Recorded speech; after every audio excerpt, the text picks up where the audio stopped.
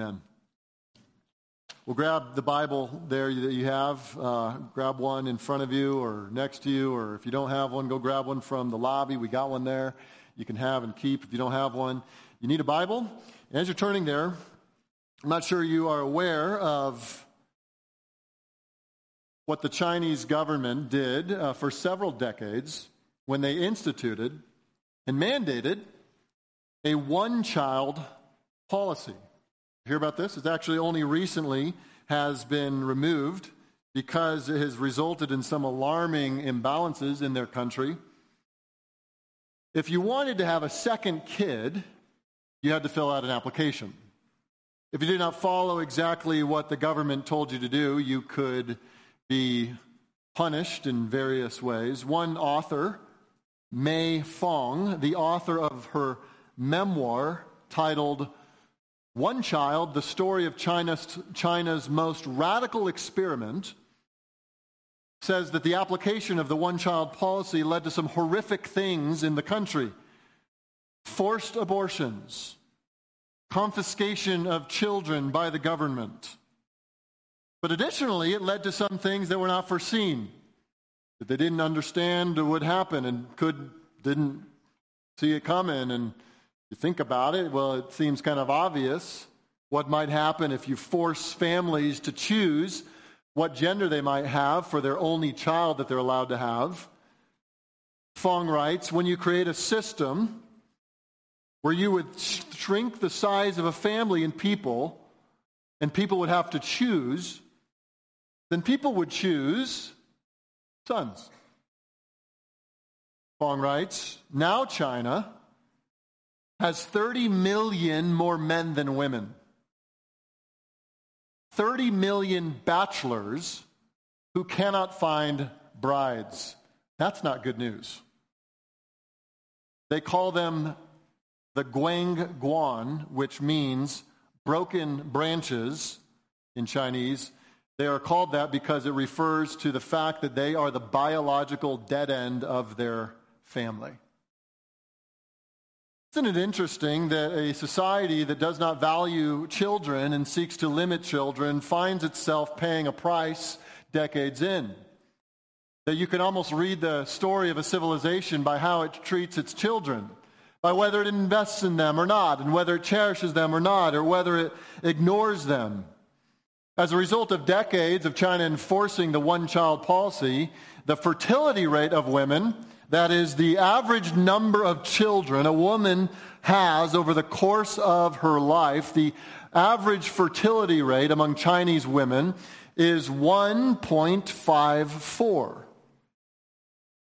What's interesting, when you look at that statistic, is that the average fertility rate for American women in the 1960s was around 4 children per woman in the 1960s.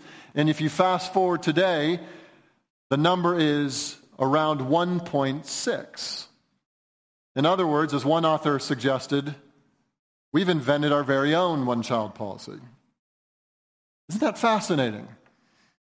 And you can ask all kinds of questions as to why. Why is it that the fertility rate in American families has plummeted over the last few decades? Why is it, as one article, a different one, suggested, that millennials are favoring pet ownership over children? Could it be that the follow your heart, achieve your dreams, find yourself lifestyle that our culture has been preaching for decades now isn't exactly compatible with toddlers and dirty diapers and expensive babies? Maybe this whole follow your heart thing has caused us to not really value children very much because they don't really add much in terms of finance and opportunity and self-fulfillment to our lives. I wonder what your attitude toward children is. What do you think about children? What's your perspective on children? And as I mentioned earlier, could it be that the future of our country, the future of our society, the future of our civilization, the future of our church is largely dependent upon how we think about children among us?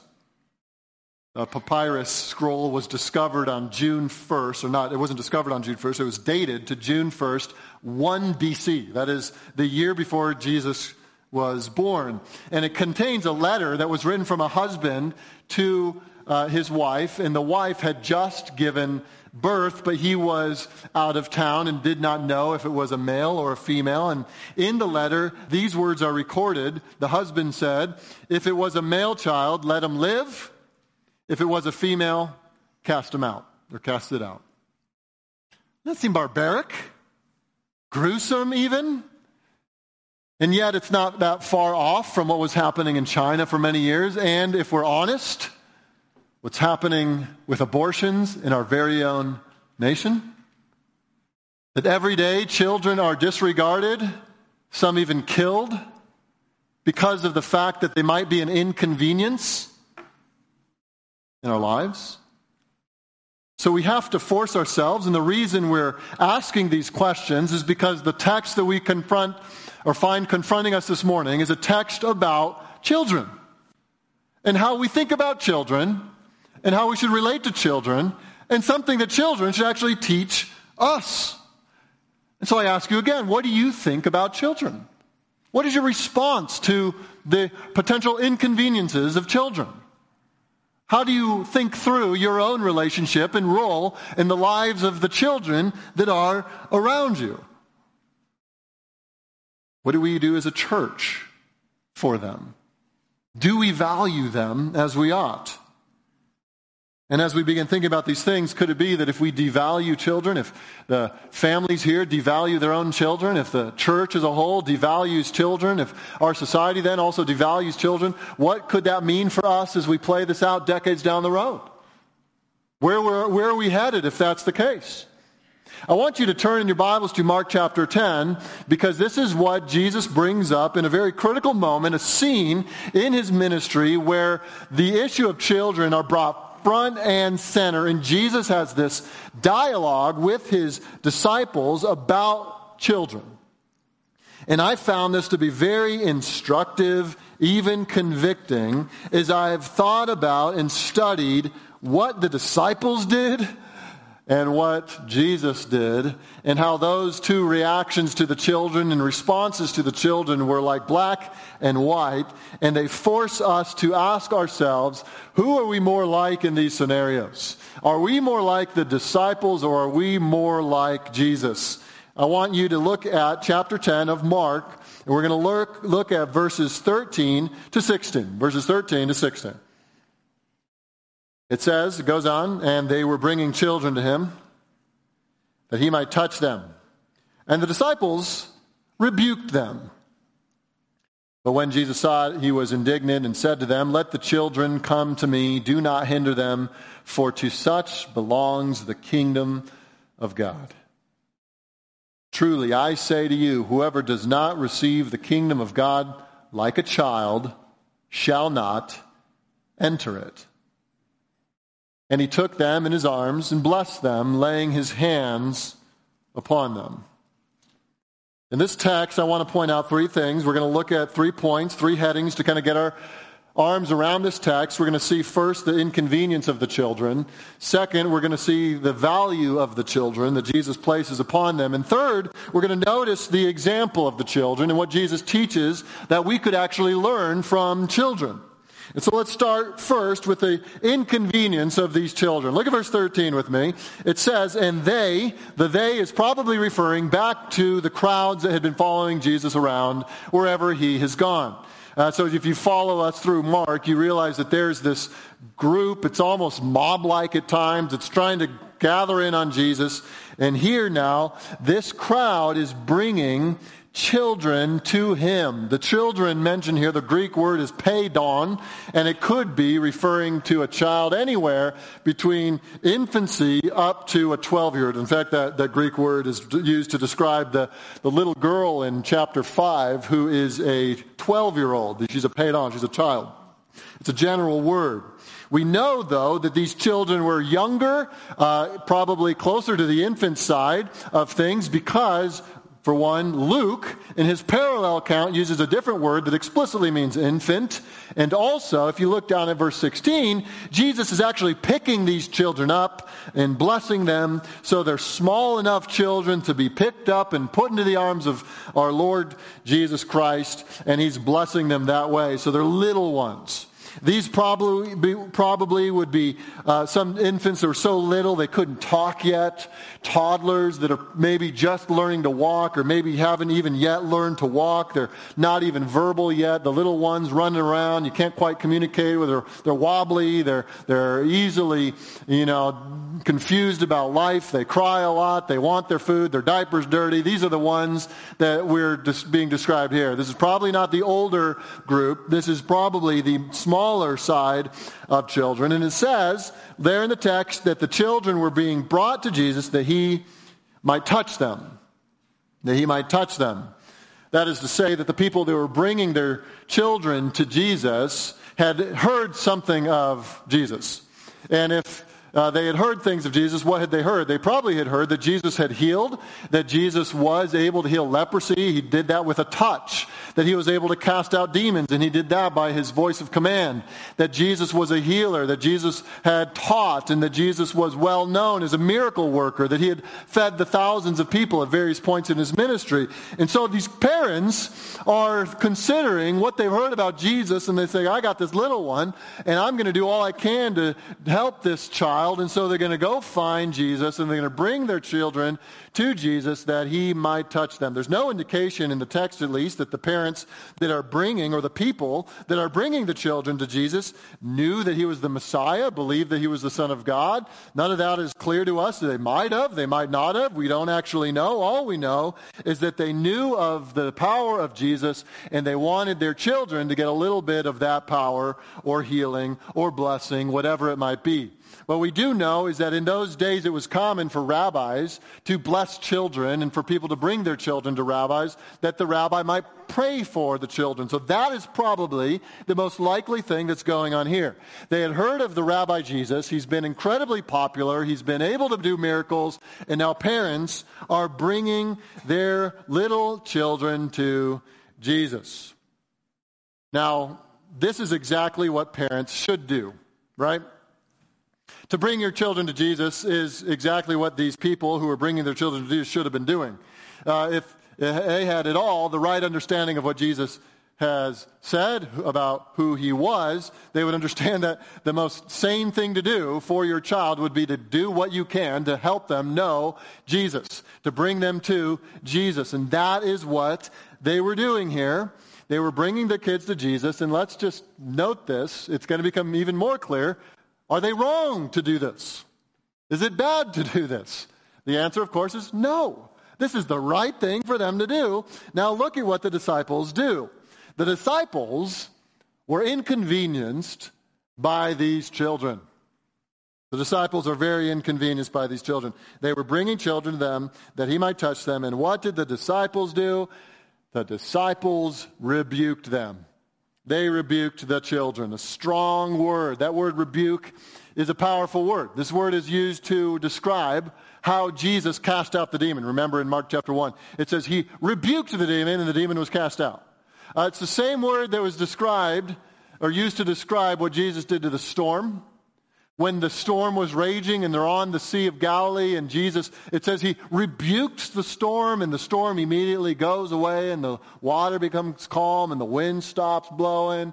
It's suddenly now perfectly peaceful. Why? Because Jesus rebuked the storm. That idea of rebuke is brought up in the epistles, that leaders who are facing false teachers or people who are falling headlong into sin, they are meant to be rebuked. Strong word. They need to be corrected. They need to be told what they're doing is wrong and then taught how to do the right thing. The disciples rebuke the parents of the children who are bringing their children to Jesus. In other words, the disciples were so convinced that what they were doing was the right thing, that it was not good that these parents should be bringing their children to Jesus, that they felt they had the obligation, perhaps responsibility, and even authority to say, "Nuh-uh, you're not allowed here. You need to head somewhere else. I rebuke you. I correct you. Send the kids somewhere else. We're not taking them."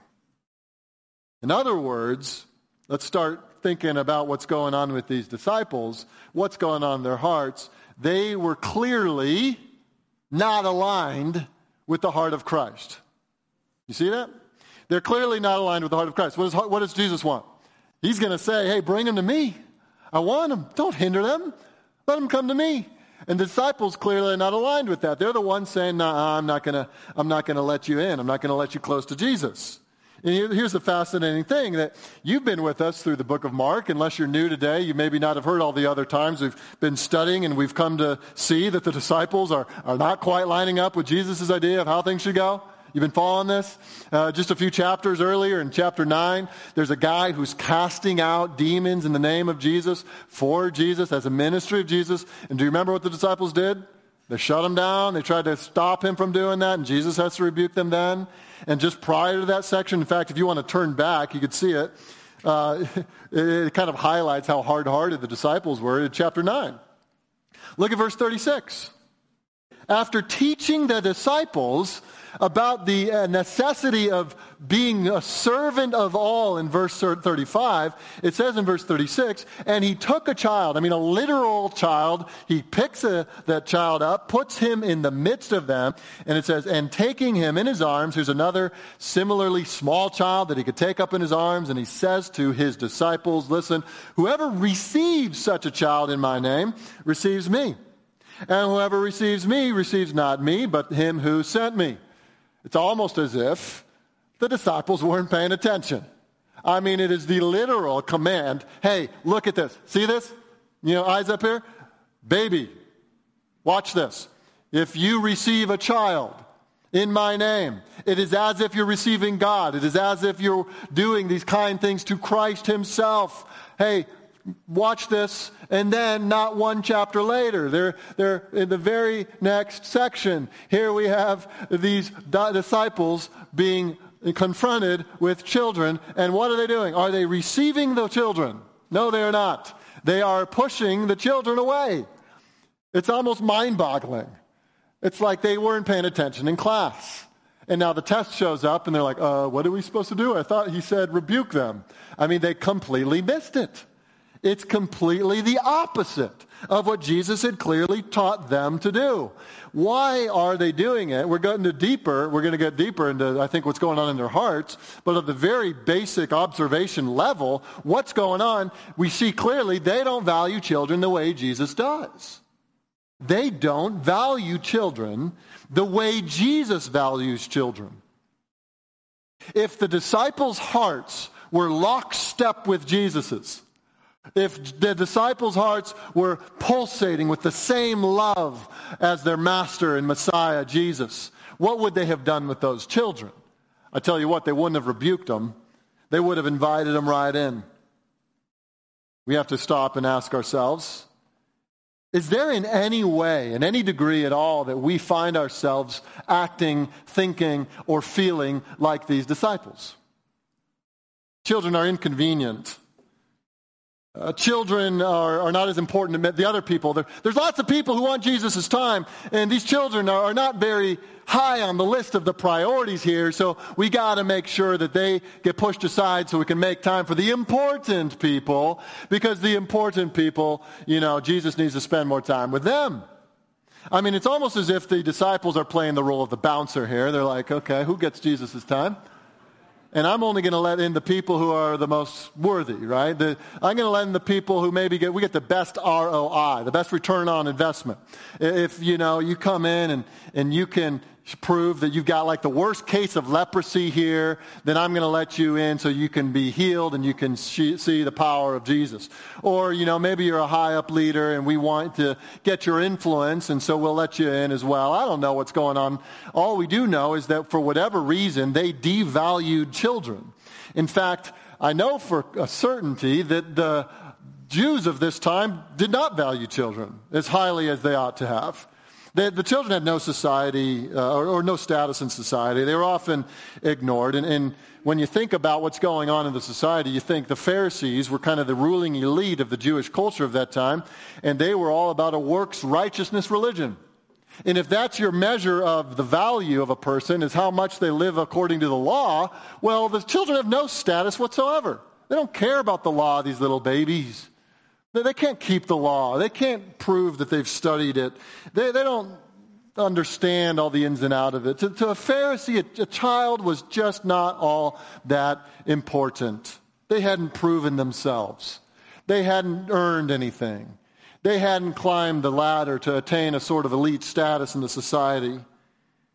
And so the disciples had probably imbibed some of that cultural understanding of children. And so when the children were brought to Jesus, they rebuked those who were bringing them. I wonder if you think of children that way. That they're not all that important. That it's not really up to us to bring them to Jesus. That we kind of hope they figure things out on their own. And man, they're really inconvenient. They get in the way of the important things we have to do. The things that really matter. Children can't really contribute to the very important things that we're doing with our lives. So why would we invest in them? Let's focus on the people who can really pay us back. Let's focus on the people who can offer us something. Let's get those people here. I wonder if there are parents who aren't sharing the gospel with their children because they don't think that their kids will appreciate it or understand it. Or parents who have no form of family worship or family discipleship. They're not really investing in their children. They're just kind of hoping that their children figure it out while they invest their lives in all the other important things that they're doing. Children are just not as important as those other things. I wonder if there are men here who aspire to leadership. They want the position, perhaps up front, perhaps recognized, perhaps in a title or an office of the church. But they don't spend and won't spend any time with children because they feel that that's just below them. I wonder if any of us are harsh to children, hurtful to children. God forbid any of us abuse a child. Jesus very clearly here, we're going to see it very boldly here. He has an issue with these disciples who are rebuked, or he rebukes them because they're rebuking the ones that are bringing these children to Jesus. Jesus gets, and the word is right there in the text, he gets indignant that somebody would have the audacity and the gall to hold back a precious child from meeting Jesus. I remember, just as a story to kind of illustrate how our life together can, as a church family, how our influence can extend to the second generation, the generation underneath us, without us even really knowing how it does. I remember as a child, I had done something wrong in church. I can't remember what it was. It was something stupid and foolish, I'm sure, because I can remember clearly. While I don't remember what I did, conveniently, blotted that out of my memory, but I do remember being scolded by an older man in the congregation. I remember him getting down in my face, wagging his finger at me, and telling me all the things I did wrong and why it was bad. And I remember from that day forward being terrified of that guy. I didn't want to see him in church. I wanted to avoid him. I would want to walk this way if he was that way. And you know what? I grew up and I got to know that man. He was actually a really good guy. I really liked him. But man, in the moment as a child, I was impacted. And I can't help but wonder, if that man had in that moment where I had done something admittedly foolish, if he in that moment had come alongside with graciousness with a tender hand, that he was perhaps more instructive and fatherly with his approach to me, a wayward kid, he probably could have won my heart forever. And yet, there was a negative impact. And I could have handled it differently, I'm sure, as a kid. I could have thought through that differently, but I was a kid. And I just think about how the adults, the grown-ups in the room, have an influence on their children, on the other children around them, and that we can say and do things that can stick in a child's minds for, listen, their entire lives and shape them in profound ways. That we could be people unintentionally, like the disciples, that are keeping them from seeing the love of Christ, the heart of Christ, the tenderness of Christ. We can act in such a way that we are not Christ-like, and because we are not Christ-like, we are actually convincing the children that Jesus may not actually be all that he says he is. Could we be like the disciples, hindering the children? I want us to really consider that this is so valuable to Jesus, that the inconvenience of children to these disciples, I don't want to bash them, because I wonder if their heart could be found in our own hearts. Their attitude could be present in our own attitudes. Their posture could be present in our own posture toward children. Unintentionally. I mean, think about the disciples here. Did they hate children? Like what did they do? Like, I hate children. We hate children, and because of our official doctrinal position of hating children, we are not going to let these children come to Jesus. You know what? They thought they were doing the right thing. They thought they were doing something good. They were probably thinking, Jesus is busy. He's a very important rabbi. We got to protect his time. And so let's just make sure that he's not being run ragged by all these people who want to see him. And Jesus rebukes them for this. And so let's look to the value of children. Look at verse 14. But when Jesus saw it, he was indignant. Strong word again. It's almost as if Jesus is now going to rebuke the rebukers. He is angry with them. I mean, this word conveys the idea of he's irritated with the way these disciples are handling the situation. They are not handling it the right way because their heart is not aligned with his own heart.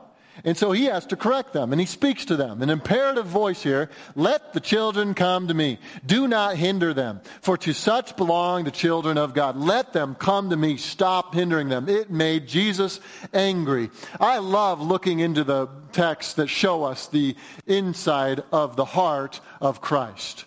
And I love seeing when the writers of Scripture include descriptive words like this, that Jesus, our Lord, got indignant at these guys. But what does that say about him? Listen, whenever you encounter any passage of Scripture that talks about Jesus' anger, or even the anger of God, the wrath of God, you always have to understand that the wrath of God or the wrath of Christ is correlating to something that he loves. Okay? The wrath of God is always correlating to something that he loves. It is aroused because he is a God of love. God is angry at sin. Why? Because he loves righteousness. God is angry with idolatry. Why? Because he loves his own glory and believes it should be the center of the universe, as it should. God is angry, as we've talked about the last several weeks, with divorce because he loves marriage. You can go down the list. Why is Jesus angry with these disciples? Why is he indignant? What does it reveal about what Jesus loves?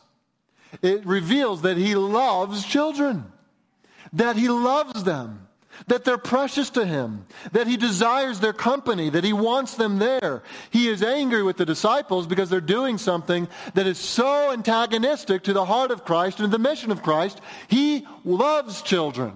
And so if someone or something will get into the way of those children coming to meet him, he is indignant. He loves the little children. In fact, look at verse 16. It says what he does. It says he took them into his arms. Just picture this. The King of the universe. The glory of the Son of God incarnate walking among us. Kings should bow and tremble before him. The most important people on the planet should get on their knees and recognize his majesty. And here he is, focusing on a little child who maybe can't talk, who probably can't walk, and he takes him up into his arms. Such a tender and gentle scene here. And it says he took them in his arms and he blessed them. The word for bless there is kata logein, which is a compound. It has the prefix kata, which emphasizes the word. And so he's describing Mark's word here. It's not just that he blessed them. It's the idea of a fervent, emphatic blessing. It's as if Jesus takes these precious children into his arms and he begins fervently blessing them. He begins fervently praying for them. So tender is his affection and love for children. He says, come, I want to take you into my arms. I want to pray for you. I want to bless you fervently. He loves the little children. We sing that song as children in our Sunday schools. We sing that song to our kids, Jesus loves the little children, all the children of the world. Isn't that a song that we sing and it sometimes can become so childish that we think, well, I don't know if it's true or not. It's just one of those kiddie songs we sing. But the biblical reality, you know what? It is true that he loves children. They're precious to him. They're valuable to him. And he invites them in and he prays for them and he wants them around them. And I just want to pause real quick and I want to talk to children this morning. Maybe you've not been paying attention up till right now. You heard the preacher say, I want to talk to the children. I want to just pause for a second. If you're still living at home, whether you're really little or you're just under your parents' authority, still living in the home, I want to say something. Isn't this remarkable about our Savior? Isn't it so amazing that the most majestic person, the most important person, he loves you and he wants you. And as he did with these children, he invited them in. He wasn't too important that he wanted to shoo you away. Maybe sometimes you feel like grown-ups shoo you away, like you're not all that important. And isn't it remarkable that Jesus would never do that to you? That he loves you. He wants to bless you, and he invites you. And let me remind you, child, if you're here because your parents brought you here, you got in the car, you drove along with them, and now you're here listening, and your parents, they come and they sing the songs, and they, the offering goes around and they put their money in, but you don't really do that, and you don't really even know the songs. You're just kind of coming along and just participating. You're just kind of participating because you're a good child and you're obeying your parents. I want to tell you, you know what? Just because your parents are trusting the Lord doesn't mean you don't need to. Just because your parents are really involved doesn't mean you just get off the hook and your parents are doing it for you. I would encourage you, children, to understand that you right now can come to Jesus. That if you understand that your sins are real and that they are hurtful to God, they offend God, that you can repent of your sin and trust in Jesus and come to him, and he will not cast you out. He will invite you in. He will forgive your sins. He will bless you. And so don't just think that because my parents got it all under control, that you don't need to come to Jesus. You can come to Jesus. He invites children to him. He loves when children come to him. So come to Jesus and trust that he lived and died and rose so that you might be saved. That is such good news. And parents, let's be the first ones to continually bring our children to Jesus. It honors Jesus. Jesus valued children. He loved children. On that note of valuing children, it's important to recognize that wherever Christianity has gone, it's lifted the value of children. You notice that? Christians are the ones who started many of the orphanages around today. Who started some of the hospitals that take care of children? Who started a lot of the adoption agencies that make sure there's an option for women that are not sure to do with their pregnancy? A lot of times it's Christians.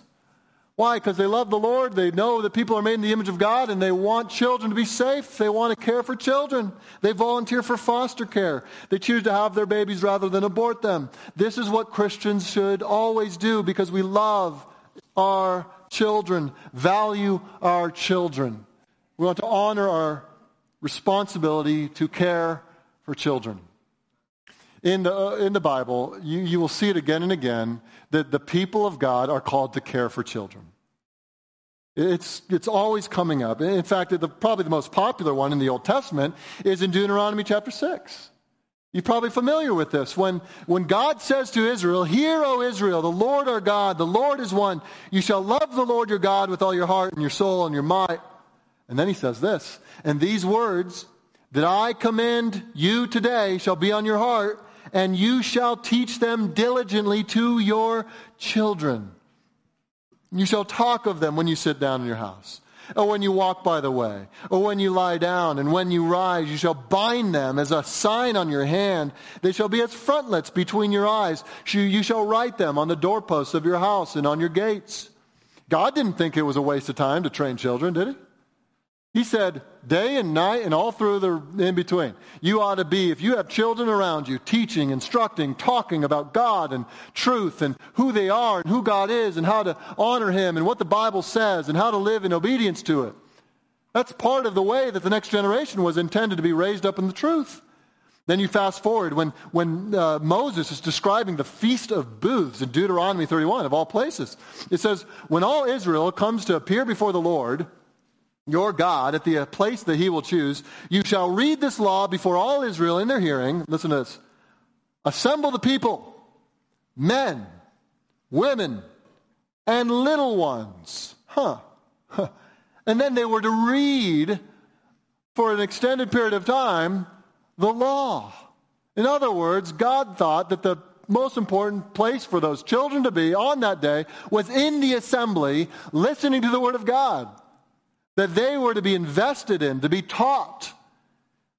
I wonder, are we valuing children as we ought?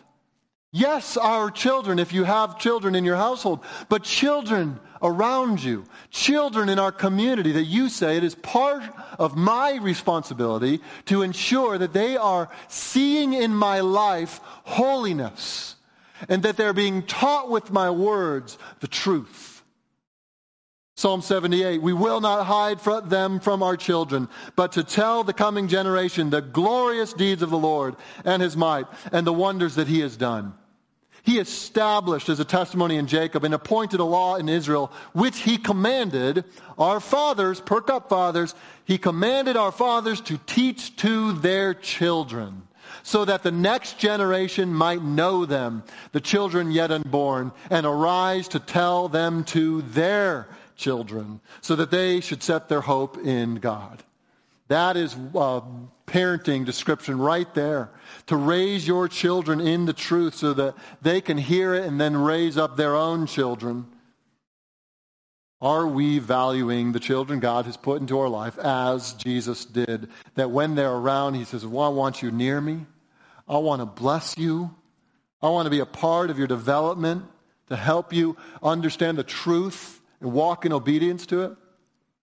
You know, sometimes, as we were talking about earlier, this can be really difficult for us to value little children. And I think part of the reason it's so difficult is because we tend to think of our relationships as transactions. Follow me. We tend to have a lot of relational, transactional friendships.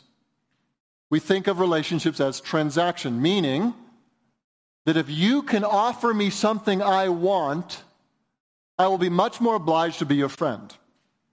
If you can offer me a status increase, by hanging around you, I can feel better about my status, I'm going to want to hang around with you more. If you can offer me a sense of belonging, if you can offer me pleasure, if you can offer me a career advancement, if you can offer me something, I'm going to be your friend. You know what the problem with that is? It's not love, it's you're using people. And sometimes we have relational friendships, relational marriages, relational relations with our own children. We value them only to the degree that they can scratch our backs. We invest in them only to the degree that they can do something for us. And if you can do something for me, then I'll care about you. But if you have nothing to offer me, why should I invest my time? That is the sad reality. But if we're honest, so many of our relationships are merely transactions. And God is not a transactional God, and Christ is not a transactional Savior. Christ does not love people because of what they can offer Him in return. Christ is a free and ever-flowing fountain of love. Love is inherent from within Him. He loves freely people who cannot pay Him back, who cannot offer Him anything in return. And that's why I think Jesus' heart is particularly drawn to children, because they cannot do anything to earn what He offers. He loves freely.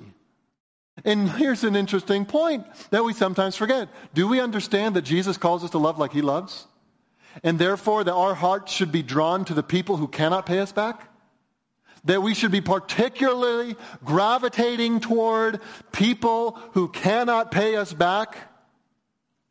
In fact, I'll show you where Jesus explicitly teaches this. Luke 14, verse 12 to 14, Jesus says, when you give a dinner or a banquet, think of your next Thanksgiving party, Christmas party, the people you are going to invite. When you give a dinner or a banquet, do not invite your friends, or your brothers, or your relatives, or rich neighbors, lest they also invite you in return, and you be repaid. Jesus is saying, here's a problem. They might want to pay you back. Verse 13. But when you give a feast, invite the poor, the crippled, the lame, the blind, and you will be blessed, because they cannot repay you. For you will be repaid at the resurrection of the just. Christ was drawn to children because they could not pay Him back. Christ is drawn to people who recognize that they have nothing to offer. And Christians, in imitation of Christ, should be drawn to people like the lame, like the blind, like the crippled, like the poor, and I say like little children who cannot pay you back, understanding that you are not seeking a reward in this life. You will be repaid, but not in this life, but at the resurrection. You are to invest in eternity by pouring your life out in ways you never see a return in this life. That'll radically turn upside down the way many of us live. And so the question becomes, do you love children even though they cannot pay you back, they cannot offer you much? Do you have a concern for them? Do you have a compassion for them? Are you tender toward them, the ones that are your own and the ones you find around you? Do you show patience with them when they are inconvenient? Do you love them when they don't return the favor? When it's hard. There's no man more masculine than Jesus. And here He is, tenderly taking these little babies into His arms, happily blessing them, praying for them, loving them. I believe it with all my heart that godly people pay attention to children. I was at the seminary back a number of years ago that I was attending, and I had to go up to the office to do some paperwork and get my classes all figured out. And on that day, I brought my daughter, Emma, who at that point was about 2 years old. And she had this frilly pink dress and a big old bow on her head. And she didn't have any hair, so she needed to wear these things to cover that. And she had this really cute little thing that she was wearing. And I went up there, and I was holding her in one arm, and I'm trying to fill out paperwork. And suddenly, behind me, the doors burst open, and in come walking in all these important-looking men.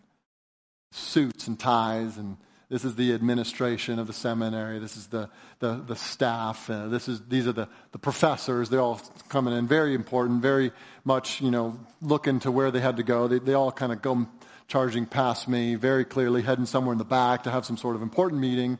And they're all heading back there, and I'm just kind of sitting here, like as they walk, just right by me.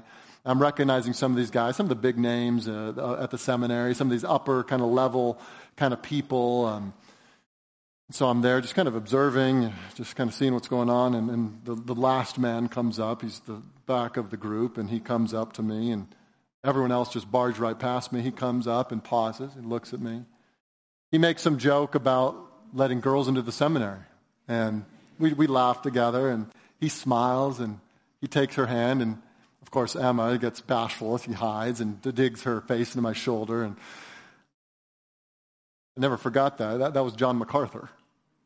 It was one of the biggest names in evangelicalism, one of the most important men in our generation, one of the people who I've been shaped by, that the seminary's been shaped by, the Master's University has been shaped by. And I just was fascinated by this reality that there were all these important people just rushing past me, and I don't want to blame them, but I do want to point out the fact that this man that was big and well-known, whose name most people recognize, he was the one to pause and to stop and to give notice to my 2-year-old child. And it stuck with me. And I was settled in my mind at that point that godly people pay attention to children. Godly men, I don't care how important you are at work, how big you are on the ladder, how tall you've grown in terms of how far your shadow reaches at your work and how many people tremble in your presence. If you don't love children, you're not like Christ.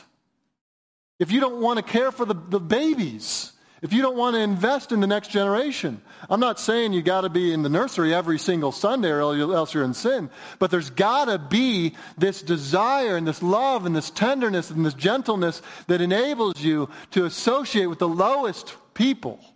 That would include little children. And on that note, I think just by way of application, I want to thank all the people here who serve in a nursery. I praise God for you. I praise God for the hours you put in beforehand, the way you sacrifice so that you're back there serving our little ones. And you're there shaping little hearts and little minds in ways that are incalculable.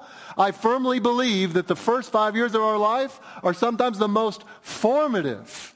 We come to understand what this world is like and whether you can trust grown-ups and what authority should be, all happening and before we're even understanding how to talk. And so these people in the nursery, they're not just doing some babysitting. They're shaping hearts and minds. This is significant. This is valuable. And so all of you, I praise the Lord for your willingness to submit to that work and do that work and serve our church and serve our children. And those children may grow up and not remember your name. In fact, count on it. But God sees your labor. And your labor in the Lord is not in vain, and they cannot pay you back, but you will be repaid at the resurrection of the just.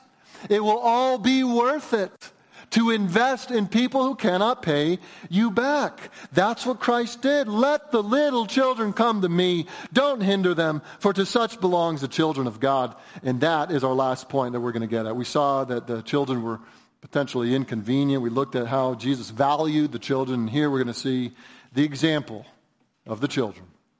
Verse 14, I want you to look again at verse 14. To such belong the kingdom of God. Not only does Jesus value these children because of their preciousness, their helplessness, and he's just drawn to people who are helpless, but he wants to teach something profound to the disciples who are missing the point. To these little ones, to such belong the kingdom of God. Verse 15, truly I say to you, whoever does not receive the kingdom of God like a child shall never enter it. Shall not enter it. It is amazing how Jesus can speak such powerful words while tenderly holding a child. The juxtaposition blows my mind. Here he is holding a babe and he's talking about heaven and hell. And the reality of eternal torment of being cast out of the kingdom of God. You see that? Verse 15. If you don't receive the kingdom of God like a child, you're not getting in.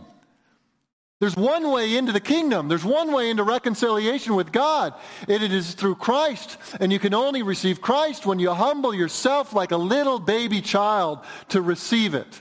You know, there's one thing that children are way better at than any adult I've ever met.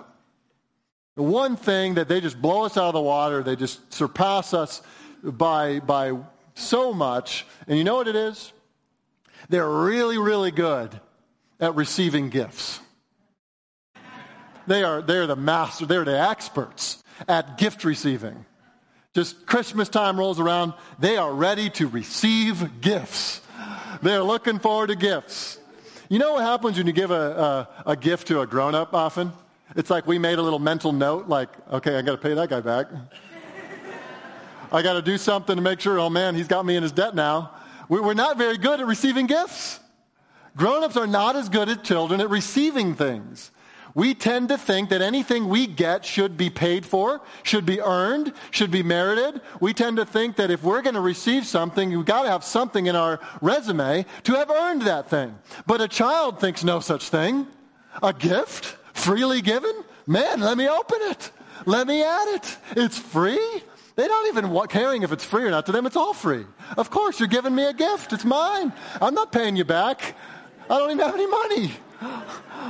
I'm not going to calculate the cost. I'm not looking for a receipt. I want this thing. It's free. It's for me. It's mine. That's how kids think. And if you want to get into the kingdom, this is how Jesus says you got to receive the kingdom. In other words, stop thinking that you got to pay for it. Stop thinking that you got to earn it. Stop thinking it's based on your merit. Stop thinking that God has given you something. Oh man, that's a pretty big gift. Okay, I got to calculate the cost of that. And now I'm going to live my life to try to be worthy of this gift that you've given me. Here's how you get into the kingdom of God. You get in like a child. And you say, I'm unworthy. I can't earn this. I'm utterly incapable of doing anything to earn a standing with God. If we're going to talk about earning, here's what I've earned. I've earned the wrath of God. I've earned by my sin eternal torment. That's what I've earned. If I am getting to heaven, it is sheer unmerited grace. It is freely given. And it is given to the people who know they cannot and should not try to pay it back. To try to pay it back is a slap in the face of God's grace. You can't pay back grace. Then it's not grace. It's just the wages you've earned. To receive the kingdom, the way Jesus is describing here, you receive it as if it's free, as if you've done nothing, as if there's no merit. Because if you have a true and accurate understanding of yourself, you know you cannot merit it, you cannot earn it, you are utterly incapable of achieving it, and you must and can only receive it by faith alone when you take the posture of a humble baby who simply looks to his father knowing my father's good. He cares for me. I trust him. Little babies aren't asking questions. They're just receiving the free gifts of the love of their parents. You see, the disciples had this big problem. Beyond their valuing of children, they've lost sight of the grace of God. And what happens when you lose sight of the grace of God? You start thinking you got to earn this, you got to do stuff, you got to merit. What starts happening? You know what starts happening is you start doing what the disciples did? You start categorizing people as worthy, unworthy. You lose sight of your abject humiliation before a holy God. You no longer see yourself at the bottom of the totem pole. And you start thinking, well, yeah, God must have saved me because he really wanted my skills. God must have saved me because there's some things I've done that other people haven't. And what do you do to the people who haven't done those things? What do you do to the little children? Well, they're not valuable because they certainly haven't done the things you've done.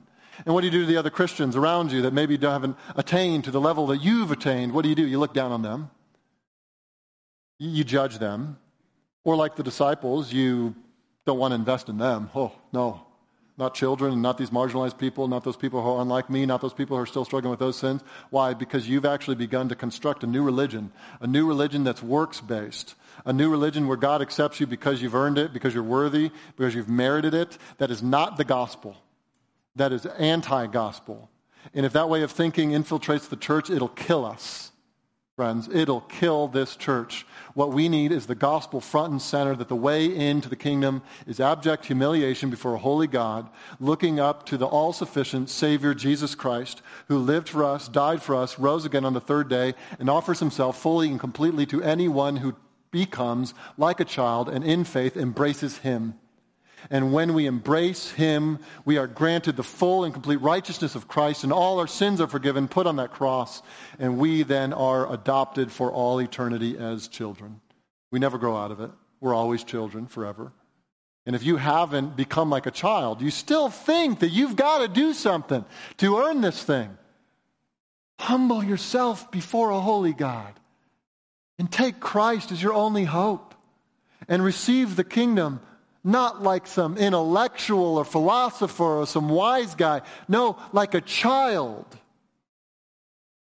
God chose what is low and despised in the world, even the things that are not, to bring to nothing the things that are, so that no human being might boast in the presence of God.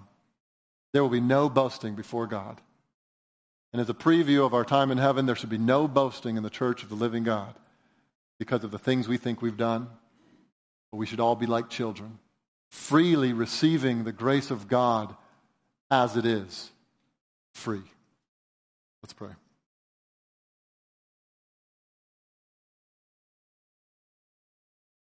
What a privilege, Lord, to be reminded of these truths, because if salvation came by any other way, I know I would be lost.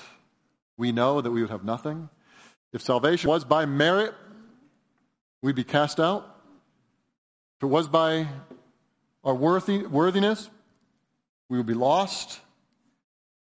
But when we come to the end of ourselves, we know we can't fix ourselves, and we're utterly and completely dependent on Jesus to save and to cleanse and to forgive and to heal and to transform. We know we will be saved. For those who are not yet saved, Lord, I pray that they would come now, knowing that Jesus has invited them in, that they can take the posture of a child and receive the fullness of salvation this morning. And I pray for those of us who are tempted toward pride and self-righteousness, that we would be humbled, that we would be ready to rethink our own standing, that we would become humble, poor in spirit, the way you've called us to be. Pray these things in Jesus' name. Amen.